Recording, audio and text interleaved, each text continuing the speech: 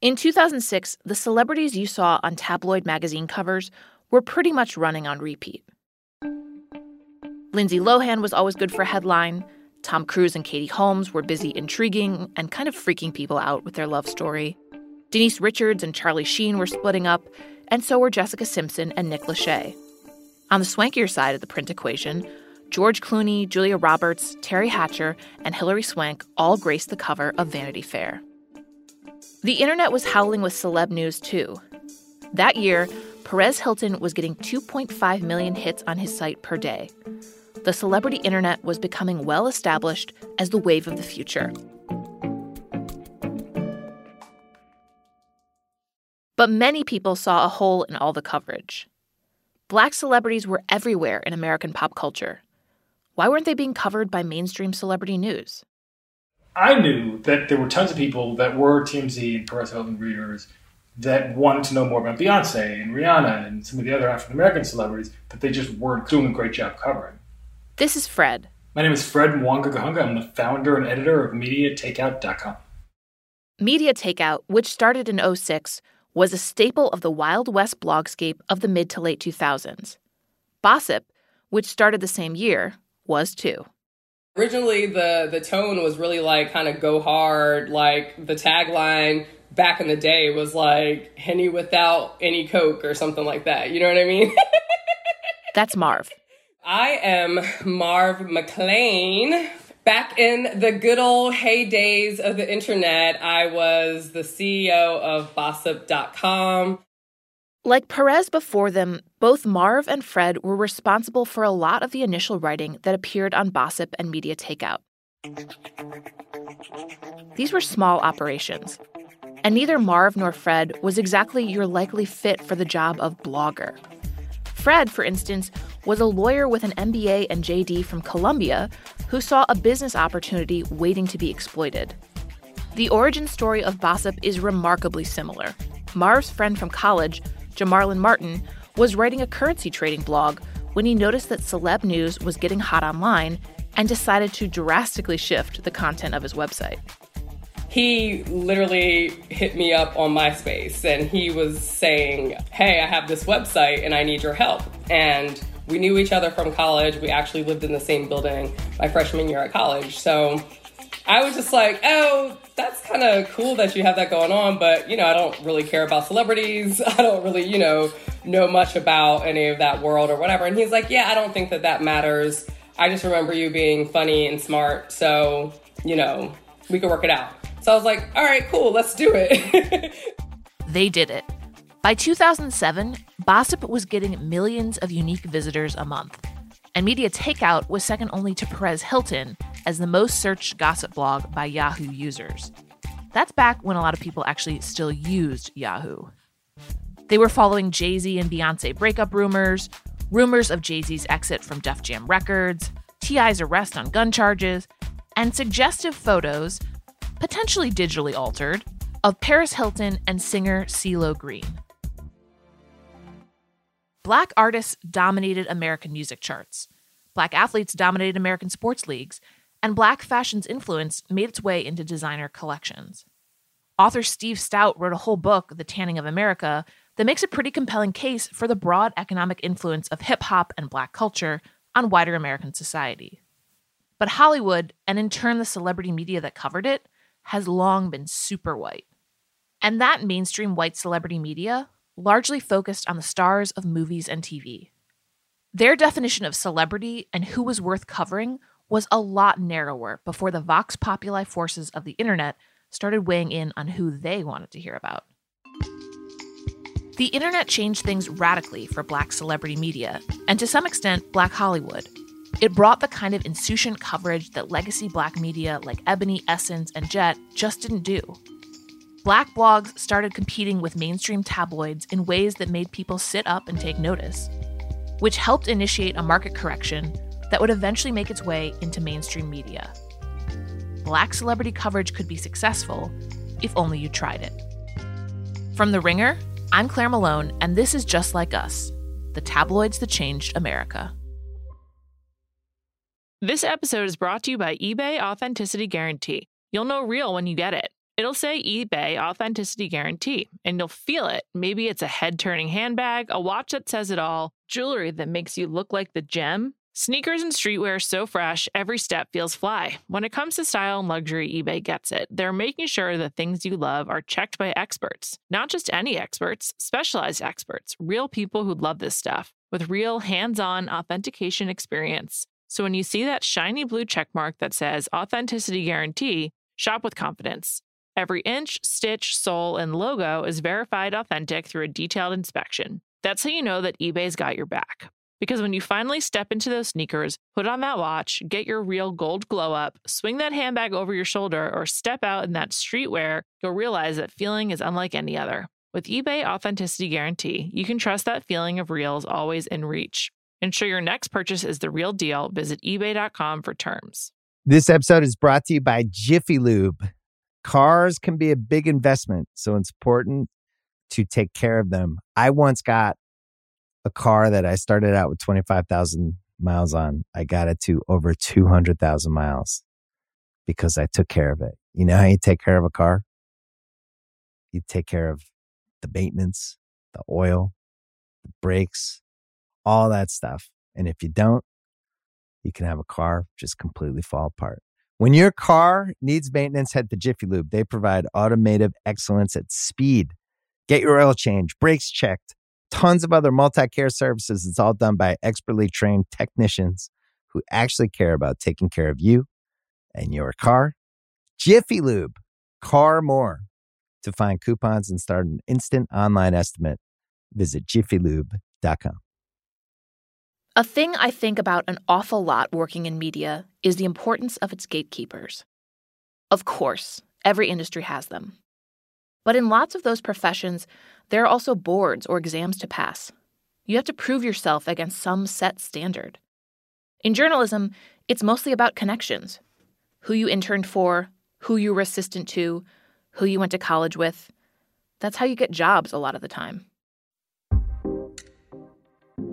Nowhere was that more true than in the magazine world of New York or the movie world of Hollywood at the turn of the century. And the inside was made up of a lot of people who thought of the same people as celebrities, whose cultural touchstones were shared, and whose beauty standards had all been shaped by similar environments. Because before we talk about how the internet upended traditional media and institutions, we have to talk about the way those traditional institutions traditionally functioned. Here's Dodai Stewart, the former Jezebel writer that you met last episode. She was the one who wrote facetiously about her love-hate relationship with Anna Wintour in her job application.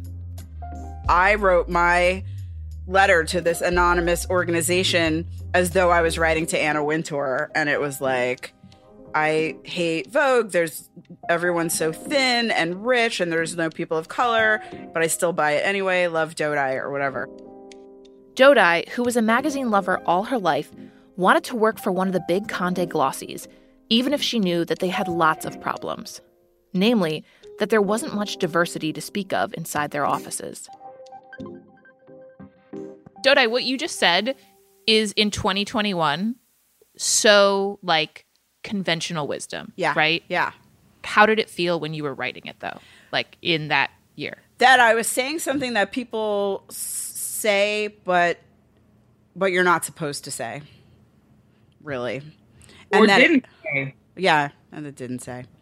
I mean, I felt like it was a kind of thing that, I felt like if you're a journalist of color, then you knew that and you talked about it.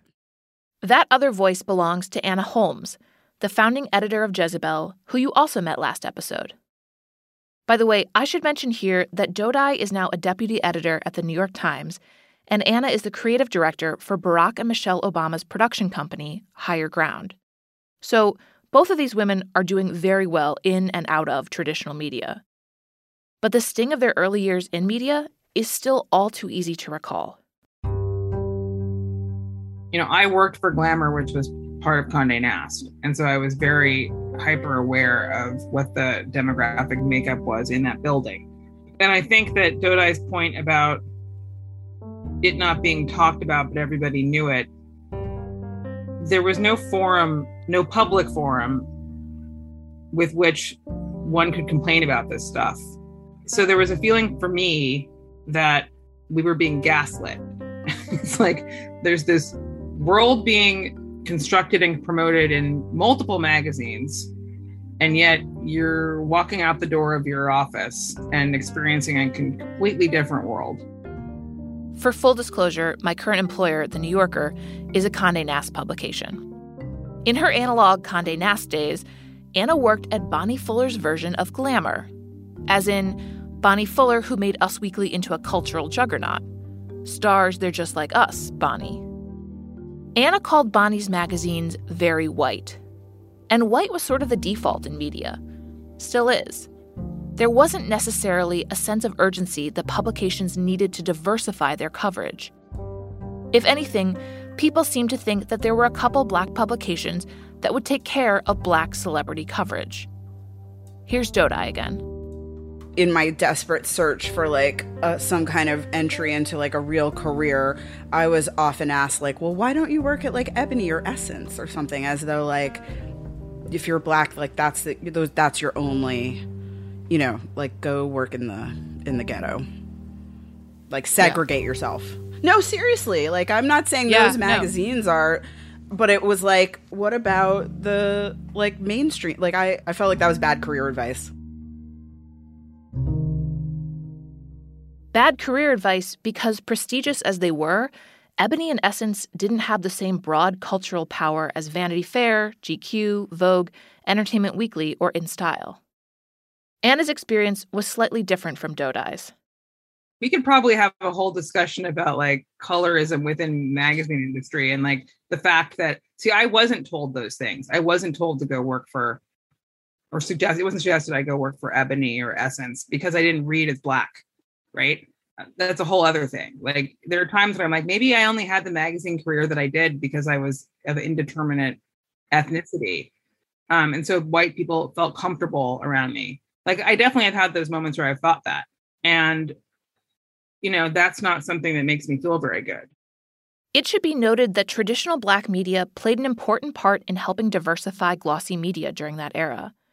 When Latina Magazine's founder, Christy Haubegger, was trying to get the publication off the ground, she turned to the founders of Essence for help.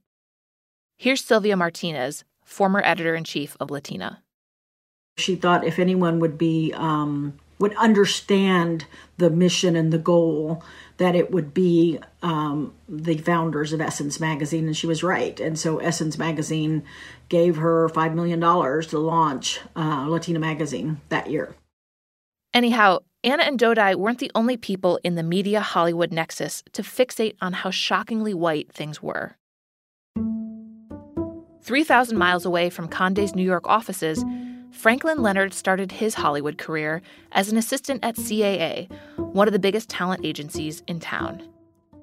So I show up in 2003, Black kid, West Central Georgia, dreadlocks, and looking around, Hollywood doesn't look a lot like America. Hollywood doesn't even look a lot like Los Angeles. Hollywood doesn't even look a lot like Harvard, if we're being totally real. But Franklin was there to learn the ropes. And if you're going to work in Hollywood, as much as you may love the art of filmmaking, you quickly learn that the town is all about the business side of things.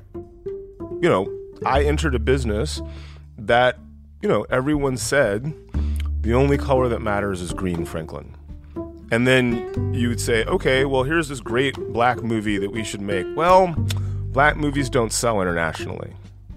Okay, the only color that matters is green. Here's a great female-driven action movie.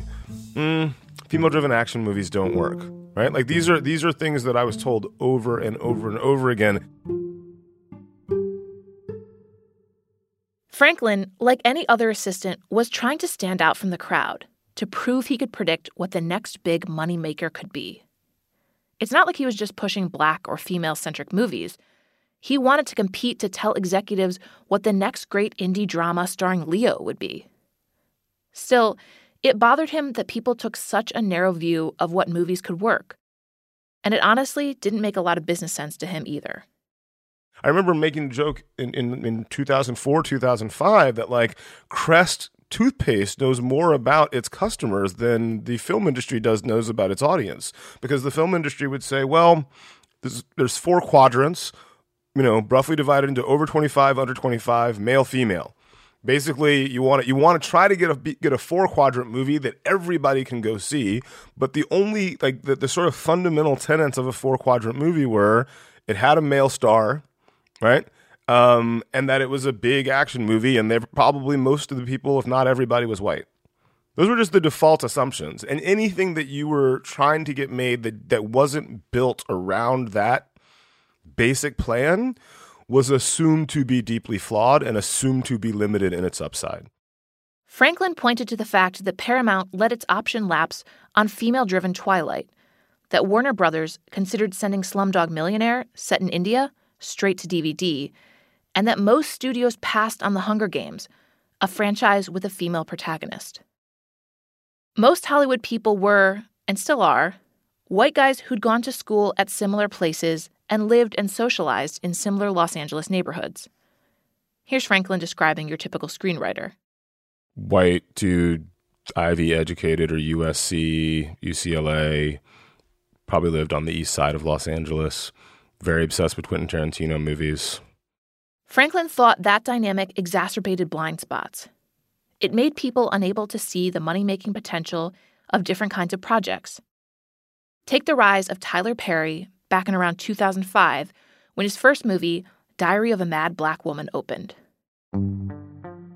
So I grew up in West Central Georgia, right? I remember Tyler's plays coming to town, being advertised on local television, and all of the church aunties lining up to go see those plays. And I remember it specifically because when I arrived in Hollywood, there was one black agent at William Morris named Charles King, and he represented Tyler and a lot of other black talent. Franklin got a coveted meeting with King, and they ended up talking about Tyler Perry's new movie. He's like, how do you think that his movie's going to do this weekend? I think it was the Thursday before Tyler's first movie came out. And I remember thinking yeah, it's going to make a lot of money. It's going to surprise a lot of people. And he's like, that's what I think too. And no one else realized that it's about to happen. The movie made nearly $22 million its opening weekend. The Hollywood trade press was like, who could have predicted? And, it was like any black person from the South is sort of the answer. A lot of the underestimating of black market share was a sheer lack of attention, aka being bad at your job, and a strong belief in calcified conventional wisdom. Franklin remembers being on a 2004 conference call pumping up staff for the second weekend of Win a Date with Tad Hamilton, starring Topher Grace and Josh Duhamel. Someone said, well, what else is coming out this weekend? And someone with a great deal of condescension was like, I don't know, some urban movie called You've Got Served. But we don't have to worry about that. And I remember texting my boss, or IMing my boss at the time, saying, y'all should probably worry about that. You Got Served, a dance competition movie starring Steve Harvey and Omarion, the lead singer of the boy band B2K, made $16 million that weekend and went on to gross over $50 million worldwide. Win a Date with Tad Hamilton only ended up grossing $21 million worldwide, and its production cost nearly 3 times as much as You Got Served. You can see where some of the frustration came from. What Franklin has become best known for in Hollywood is his creation in 2005 of something called the Blacklist. That's a nod to the anti-communist purges of Hollywood in the late 1940s and 1950s. The Blacklist is an annual list of the best-liked, unproduced screenplays of each year. At its heart, the list has become about busting up some of that USC, UCLA dude conventional wisdom about what kind of movies make money. From the outset, it produced way more female-written projects, though it's only recently started to see more racial diversity. Hollywood, remember, is still really white. Franklin credits both the Blacklist creation and its success to the same thing that Anna and Dodai talk about when they talk Jezebel. It was the internet that made it all possible. The thing that defines Hollywood in the 2000s for me is technology. But not just the technology that we see in terms of like how movies get made, but in terms of how people shared information, right? The blacklist happened only because I was able to email a large number of people and they were comfortable enough with email to then respond. It broke the traditional hierarchies that were keeping the same kinds of scripts at the top of the heap. And then the other thing I'd say on the flip side of that is it has empowered audiences to communicate with each other about what they love, to communicate directly with the industry about what they love, and more importantly, to communicate with the industry about what they hate.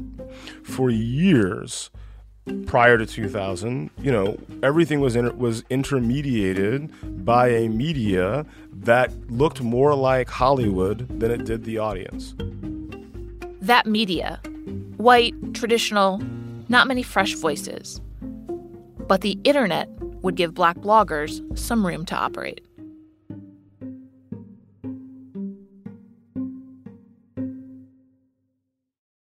This episode is brought to you by eBay Authenticity Guarantee. You'll know real when you get it. It'll say eBay Authenticity Guarantee, and you'll feel it. Maybe it's a head-turning handbag, a watch that says it all, jewelry that makes you look like the gem. Sneakers and streetwear so fresh, every step feels fly. When it comes to style and luxury, eBay gets it. They're making sure the things you love are checked by experts. Not just any experts, specialized experts, real people who love this stuff, with real hands-on authentication experience. So when you see that shiny blue checkmark that says Authenticity Guarantee, shop with confidence.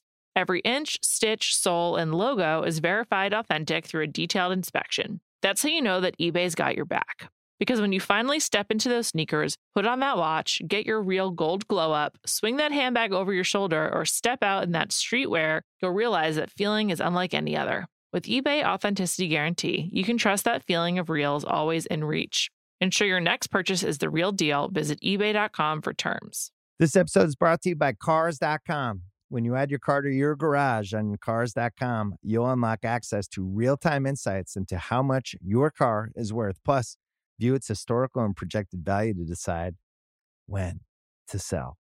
So when the time is right, you can secure an instant offer from a local dealership or sell it yourself on Cars.com.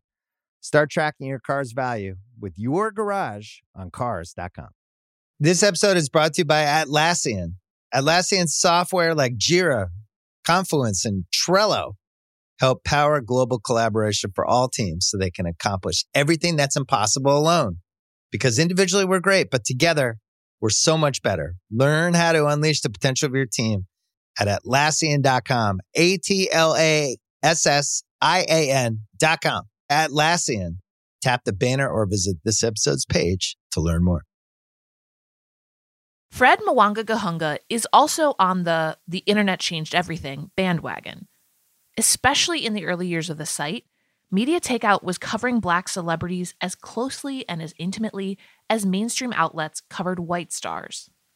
They reported that Queen Latifah would announce her engagement to her girlfriend, something the star, who has largely avoided addressing her dating life, denied. They tracked Beyoncé pregnancy rumors, along with ones about NBA star Kevin Garnett's love life. And a broader segment of the population than you might expect was being exposed to those celebrity stories. Racially, it was, at least in the beginning, it was probably more like closer to kind of the traditional internet demographics. So whereas we were doing primarily urban celebrities, you would think, oh, there's a bunch of Black people on the site, but a lot of times it wasn't. This is the classic promise of the internet at work, particularly back in the day before it was responsible for crumbling democracies and enabling genocides. The internet could expose different people to different things. It was also, as Fred pointed out, a structural inequality at work.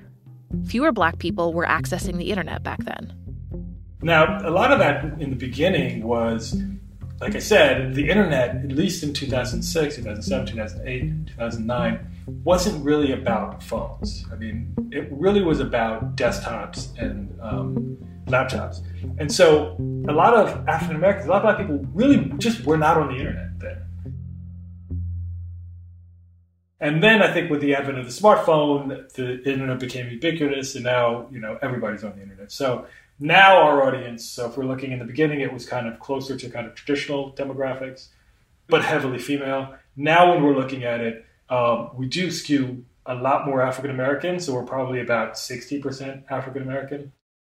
It's not that Black celebrities weren't being covered by tabloids in the aughts, but it was definitely a select number.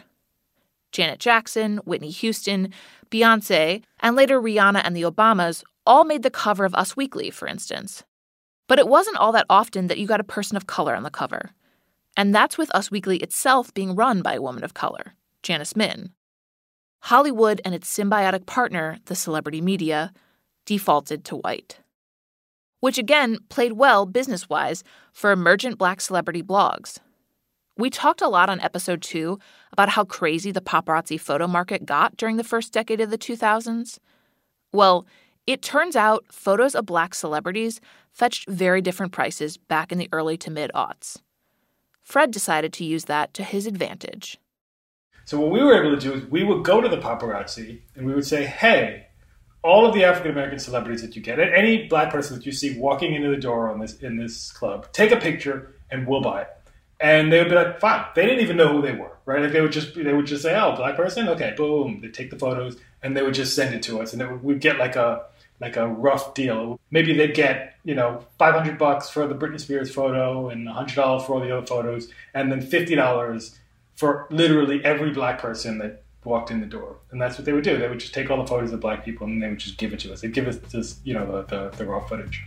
And then we would look at it and we'd be like, oh, that's Gabrielle Union. That's Dwayne Wade. That's so-and-so.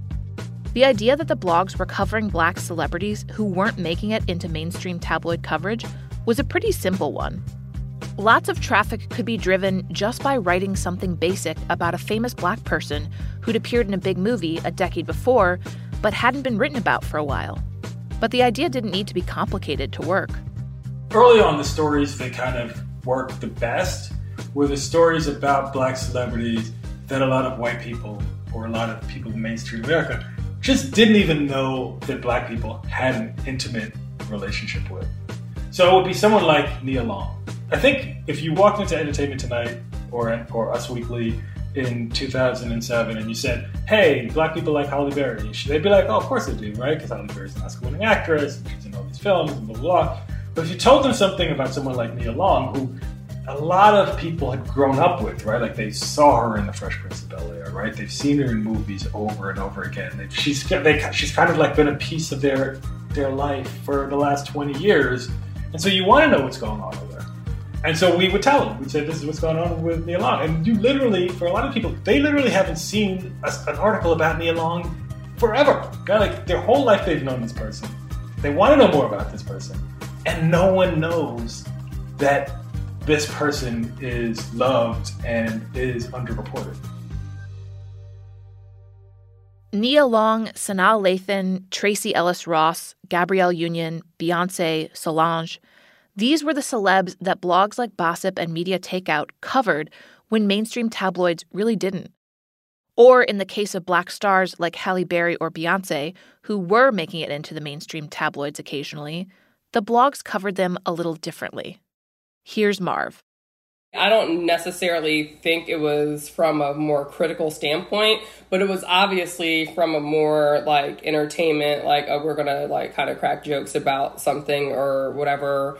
I know back in those days, Halle Berry, that's when she was having her daughter with Gabriel Aubry or something like that.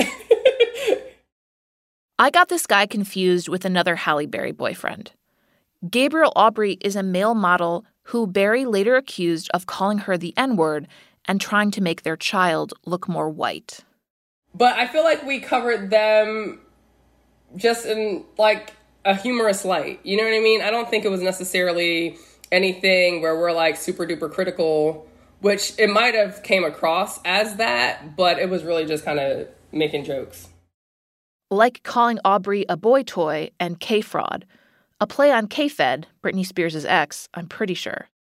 But they also wrote the requisite "she looks drunk here" posts, and there were headlines like Halle Berry gets on her knees, which was about getting her star on the Hollywood Walk of Fame. As Marv and others readily admit, the 2000s sense of humor was not particularly kind.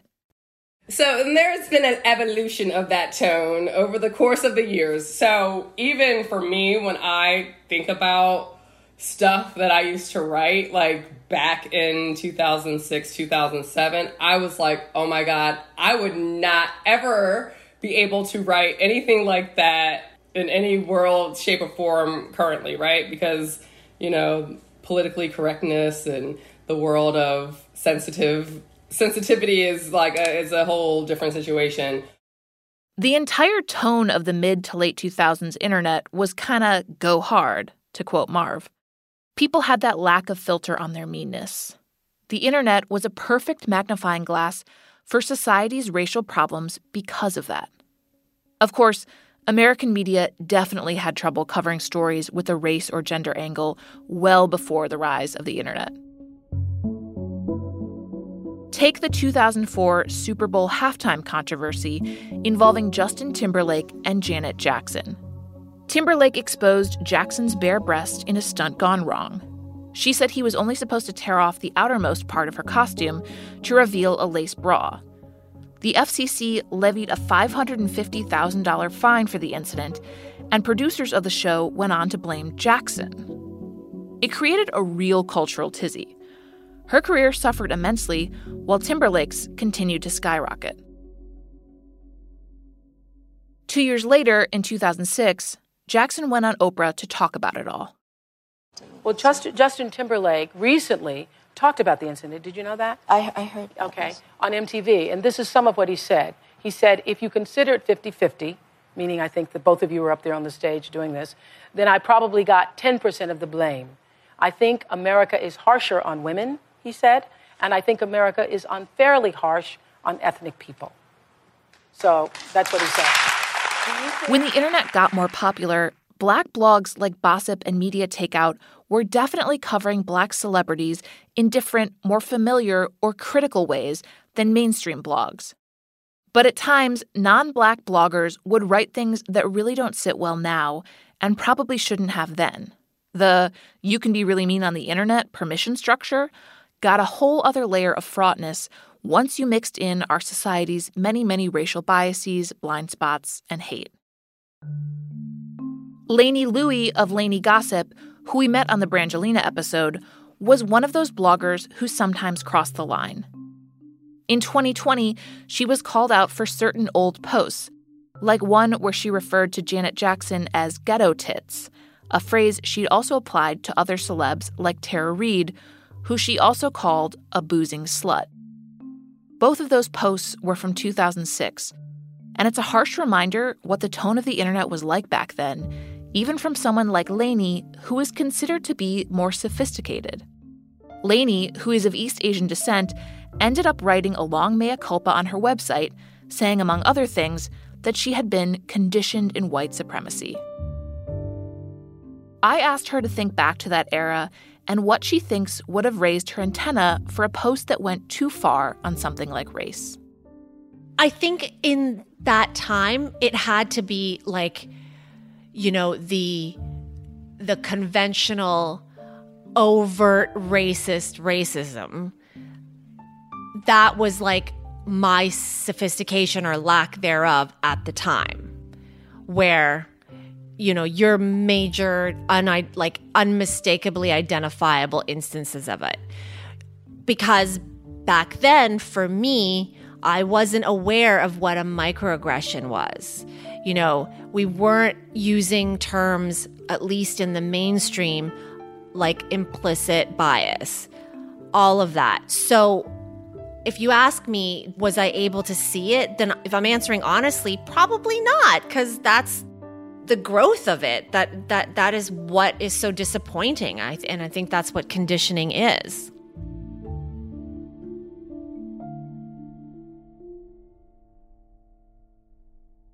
The 2009 Tiger Woods sex scandal is a pretty good example of a massive media story that had racial implications and wasn't handled in a particularly nuanced way. The basic facts were that Tiger Woods, a Black man, Cablinasian by his own description, who was the most dominant athlete in an incredibly white sport, golf, was found to have cheated on his wife with many, many women, pretty much all of them white. Bossip ran headlines like Tiger Woods allegedly checking into rehab for his addiction to skanky Becky backs. Woods, whose success had been championed as proof that in America you could still break down racial barriers, was suddenly treated to incredibly harsh media scrutiny. There was a lot of pearl clutching about Tiger cheating, which, as far as I know, is a pretty common thing among professional athletes of all races and creeds. Here's Christine Brennan on CNN. We're not talking about just your average athlete here. We are talking about a cultural icon. Tiger Woods has transcended sports in a way that very few athletes do. You know, he's up there, in my mind anyway, with the Obamas and Oprah as someone who is so visible around the world and is loved. You know, hey, Kobe Bryant, other people have talked about OJ over the years, whatever, and the falls from grace. To me, this is the greatest fall from grace in sports we've ever seen. He lost massive endorsement deals. He was on the cover of the New York Post for 20 days in a row. The Tiger story became a vehicle for some people to express their wildly generalized, dubious, and often outright racist thoughts about Black culture. Take, for instance, Rush Limbaugh. The Black frame of mind is terrible. They're depressed. They're down. Obama not doing anything for them. How is that hoax and change working for you? They're all livid. I mean, they thought there were going to be an exact 180-degree economic reversal, and it's done nothing but get bad for everybody. But they're especially upset about it because they look at him as one of them, and now they feel abandoned. And I'm sure Tiger Woods' choice of females not helping him out with their attitudes there either. Rush is always an extreme example. But there were subtler ways that bias made its way into the coverage. The Washington Post quoted Bonnie Fuller saying this: Tiger created an image of himself that is 100% at odds with the reality of his life. But, she said, eventually there will be cracks and it will come out. It's very hard to keep a giant secret life under the radar. Tabloids engaged in a kind of moral gotcha with Tiger. You're not the perfect guy you pretended to be. Of course, why did Tiger feel like he had to be perfect? Maybe it had something to do with being the only Black guy in golf and carrying a little bit of the world on his shoulders. I'll just leave you with this clip from an interview with 14-year-old Tiger, already a golf phenom. Do you ever feel under any kind of pressure or any kind of prejudice? I mean, golf's quite often seen as an upper class white game. Mm-hmm. Do you ever feel that at all? Oh, every day. Not every day, but every time I go to a major country club, always feel it. You can always sense it. People are always staring at you. What are you doing here? You shouldn't be here.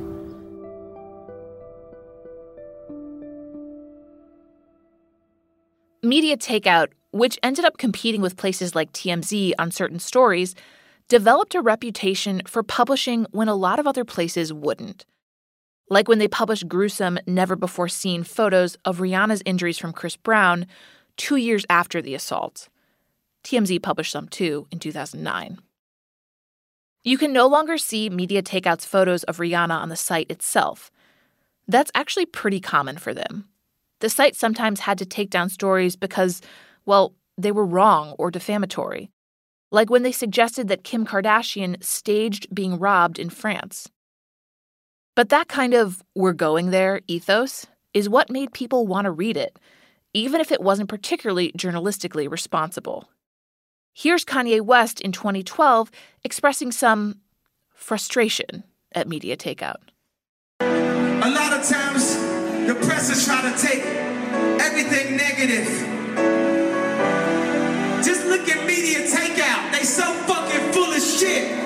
Show your motherfucking face so I can smack the shit out you. Fred said mainstream celebrity blogs and tabloids had the same too bland tone to their coverage of Black starlets. They'd cover Halle Berry and they'd say, hey, look how beautiful Halle Berry looked on the red carpet, which she always looked beautiful on the red carpet. So that's kind of the obvious way to say it, to talk about it, right? And they wouldn't cover some of the other things that were like the things that everyone in Black America was thinking, which was, at the time at least, look, she's this incredibly beautiful woman, and she'd been married all these times. Like, why what's going on with her that's making all these men not want to be with her? Again, not a particularly nice mode of reporting. What's wrong with this woman? But that was de rigueur on the old internet. Marv and Fred both expressed a certain degree of regret for some of their writing. Marv told me there's just more empathy and a sense of humanism in today's celebrity coverage, while Fred recalled a specific instance from back in the day. There was a celebrity out there that for whatever reason, we were just having fun with our weight. And initially it was kind of fun, or funny. And then it turned not so fun. And then it just seemed like you guys are just really just tormenting this woman. Like, why? For what reason, right? Like, it wasn't like she was doing anything. It wasn't like she was, like, doing the kind of things that you would, write about, because she was doing things that forced herself into the news. But this is a person that she just looked away, and you were just constantly just picking on her. And you could tell that it was, like, affecting her, too. We were just kind of leading the charge, and then it was kind of continuing on other places, and it was, like, affecting her. And I remember, like, one of her friends just told me, they were like, why are you doing this? And I was like, why are we doing this? Like, right, like, it doesn't feel good. It feels terrible. It's like the audience doesn't like it. This woman doesn't like it. Media Takeout, by the way, has been manually excluded from the Internet Archive. That means you can no longer look up old posts, and many have been removed from the website itself, which might tell you something. You know how we all now sort of revere Beyoncé and Jay-Z and the mystical aura of billion-dollar success that is settled around their relationship, even with the whole cheating thing? This was not always the case. At the time, there was a real age difference there, right? Like, it's less so now, right? Because obviously Beyonce, I think, is 40 and Jay-Z is 51 or something. So that's totally okay, and obviously it worked out in the relationship. But now you go back, 15 years, and I think Jay-Z was like 31 and she was like 20, right? So now it's like, wait a second. That makes things look a little bit different. Along with the increased attention these blogs were giving to Black celebrities came criticism from some corners. In 2007, Fred was interviewed by Michelle Martin on the NPR show Tell Me More. I mean, there are still people who think that African Americans are the poster children for all of society's dysfunction: family breakup, infidelity, promiscuity. And I wonder if you ever think about the way your information might be received by people who are not particularly friendly toward the African American community. I think initially I had my reservations, but the more I started doing it, the more that I realized that the real problem is that African Americans are not really seen as human beings. We're seen as sort of characters. And that's really true with the media. When you look at a star or a celebrity couple like Beyonce and Jay-Z, the weekly magazines they won't really report on them. They'll just show pictures of them. They'll just say, well, look at Beyonce and Jay-Z doing this, doing that. You can hear Fred making a lot of the same points he made to me 14 years later. Marv told me that she had a lot of Black celebrities who were ticked with her. I feel like it's either like they love gossip or they hate it, right? So it's like never any in between. But, just like the previous person I was talking about, he loved gossip. Marv didn't want to use this person's name, but he's an A-list celebrity. He was like, that shit is hilarious. Y'all are freaking geniuses. You know what I mean? I love it and I get it. But then there would be people who would even not love it so much and, really be like, you're tearing down the Black community and you're doing this and you're doing that. The fact that legacy publications like Ebony, Essence, and Jet were more celebratory of Black celebs in that classic celebrity cooperative way, a la People magazine, meant that some people didn't understand what the Black blogs were going for. Marv said she certainly chafed at the comparison to Black legacy media. I feel like it was always like, oh, but they would never do that. And you guys are just like saying whatever, which it was. That's what we're like. Well, we're saying what your dirty little mind is thinking, but you're too scared to say, basically. You know what I mean? So yeah. It's just a form of free speech. The dynamic of Black celebrities being irritated at Black celebrity blogs is still very much at play today. Here's Cardi B back in 2019 talking about how pissed she is at the Shade Room for its, well, shady coverage of people in her orbit. Back in the day, TMZ used to report about Angelina Jolie, Brad Pitt, all these Caucasian celebrities, all these celebrity actors. Now all they do is post about hip-hop artists, people that's in the black entertainment business, because black blogs capitalize off black entertainers' drama. Y'all barely post positive shit about us, so why would a white blog post positive shit about us? The Shade Room, an Instagram gossip aggregator, is black-focused.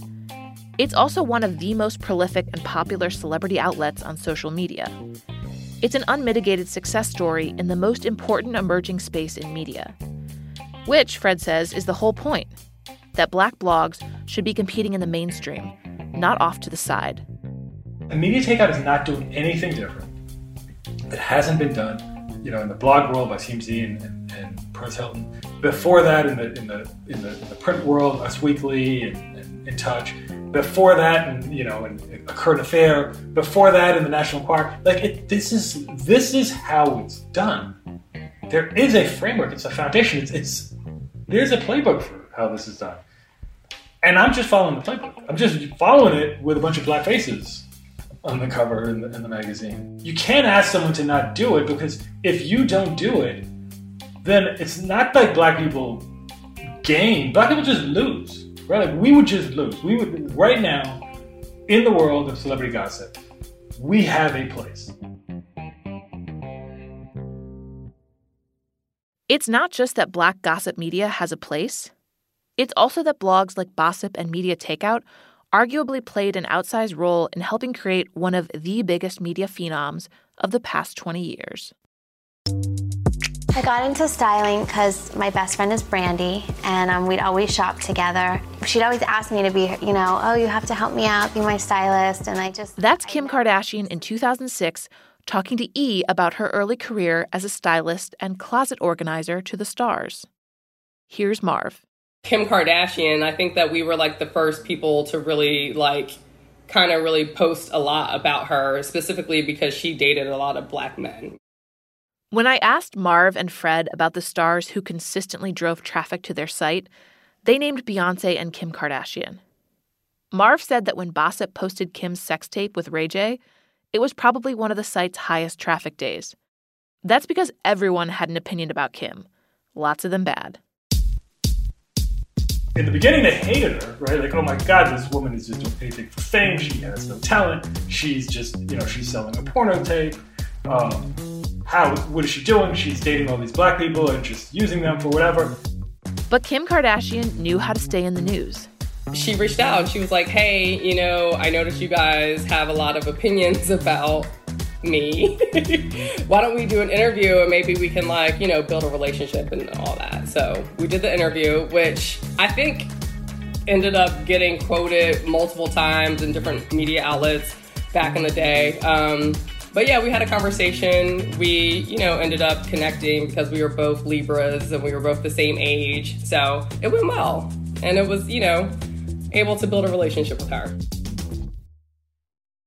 Kim was savvy about her famous-for-nothing fame. She cultivated relationships. But she also benefited from what Fred chalked up to the ever-diversifying tastes of the internet reading public. And he thinks black media's role in broadening popular tastes played no small part in that. Diversity doesn't just bloop, come and say, we didn't have it yesterday and, now we're just getting better and it just shows up. No, because you're reinforcing a lot of kind of what you're going to do in the future by saying what worked in the past.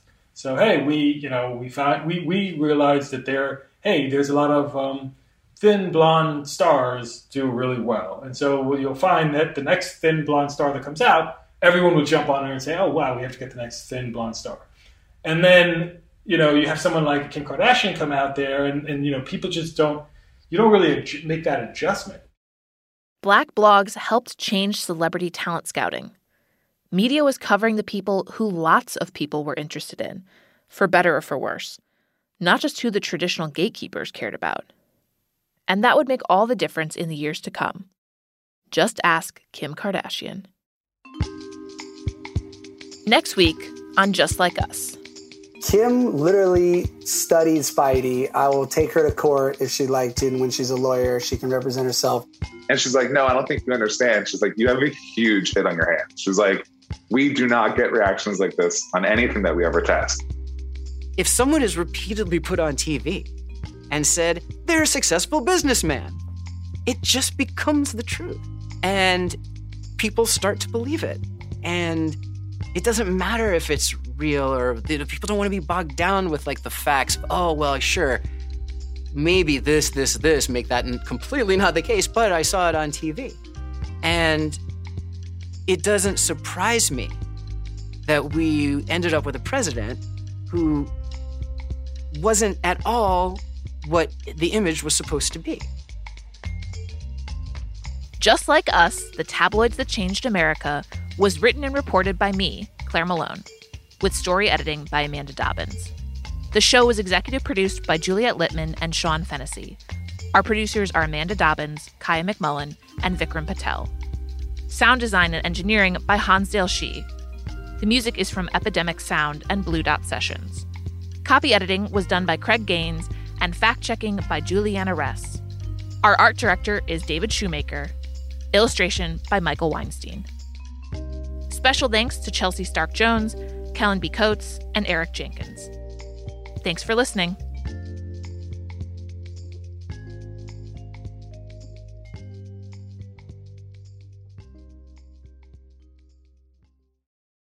This episode is brought to you by 20th Century Studios' Kingdom of the Planet of the Apes. As a ruthless king builds his empire at the expense of the remaining human race, a young ape will fight for the future of apes and humans alike. Kingdom of the Planet of the Apes. Enter the kingdom in IMAX on May 10th and in theaters everywhere. Get tickets now. This episode is brought to you by State Farm. You might say all kinds of stuff when things go wrong, but these are the words you really need to remember. Like a good neighbor, State Farm is there. They've got options to fit your unique insurance needs, meaning you can talk to your agent to choose the coverage you need. Have coverage options to protect the things you value most. File a claim right on the State Farm mobile app and even reach a real person when you need to talk to someone. Like a good neighbor, State Farm is there.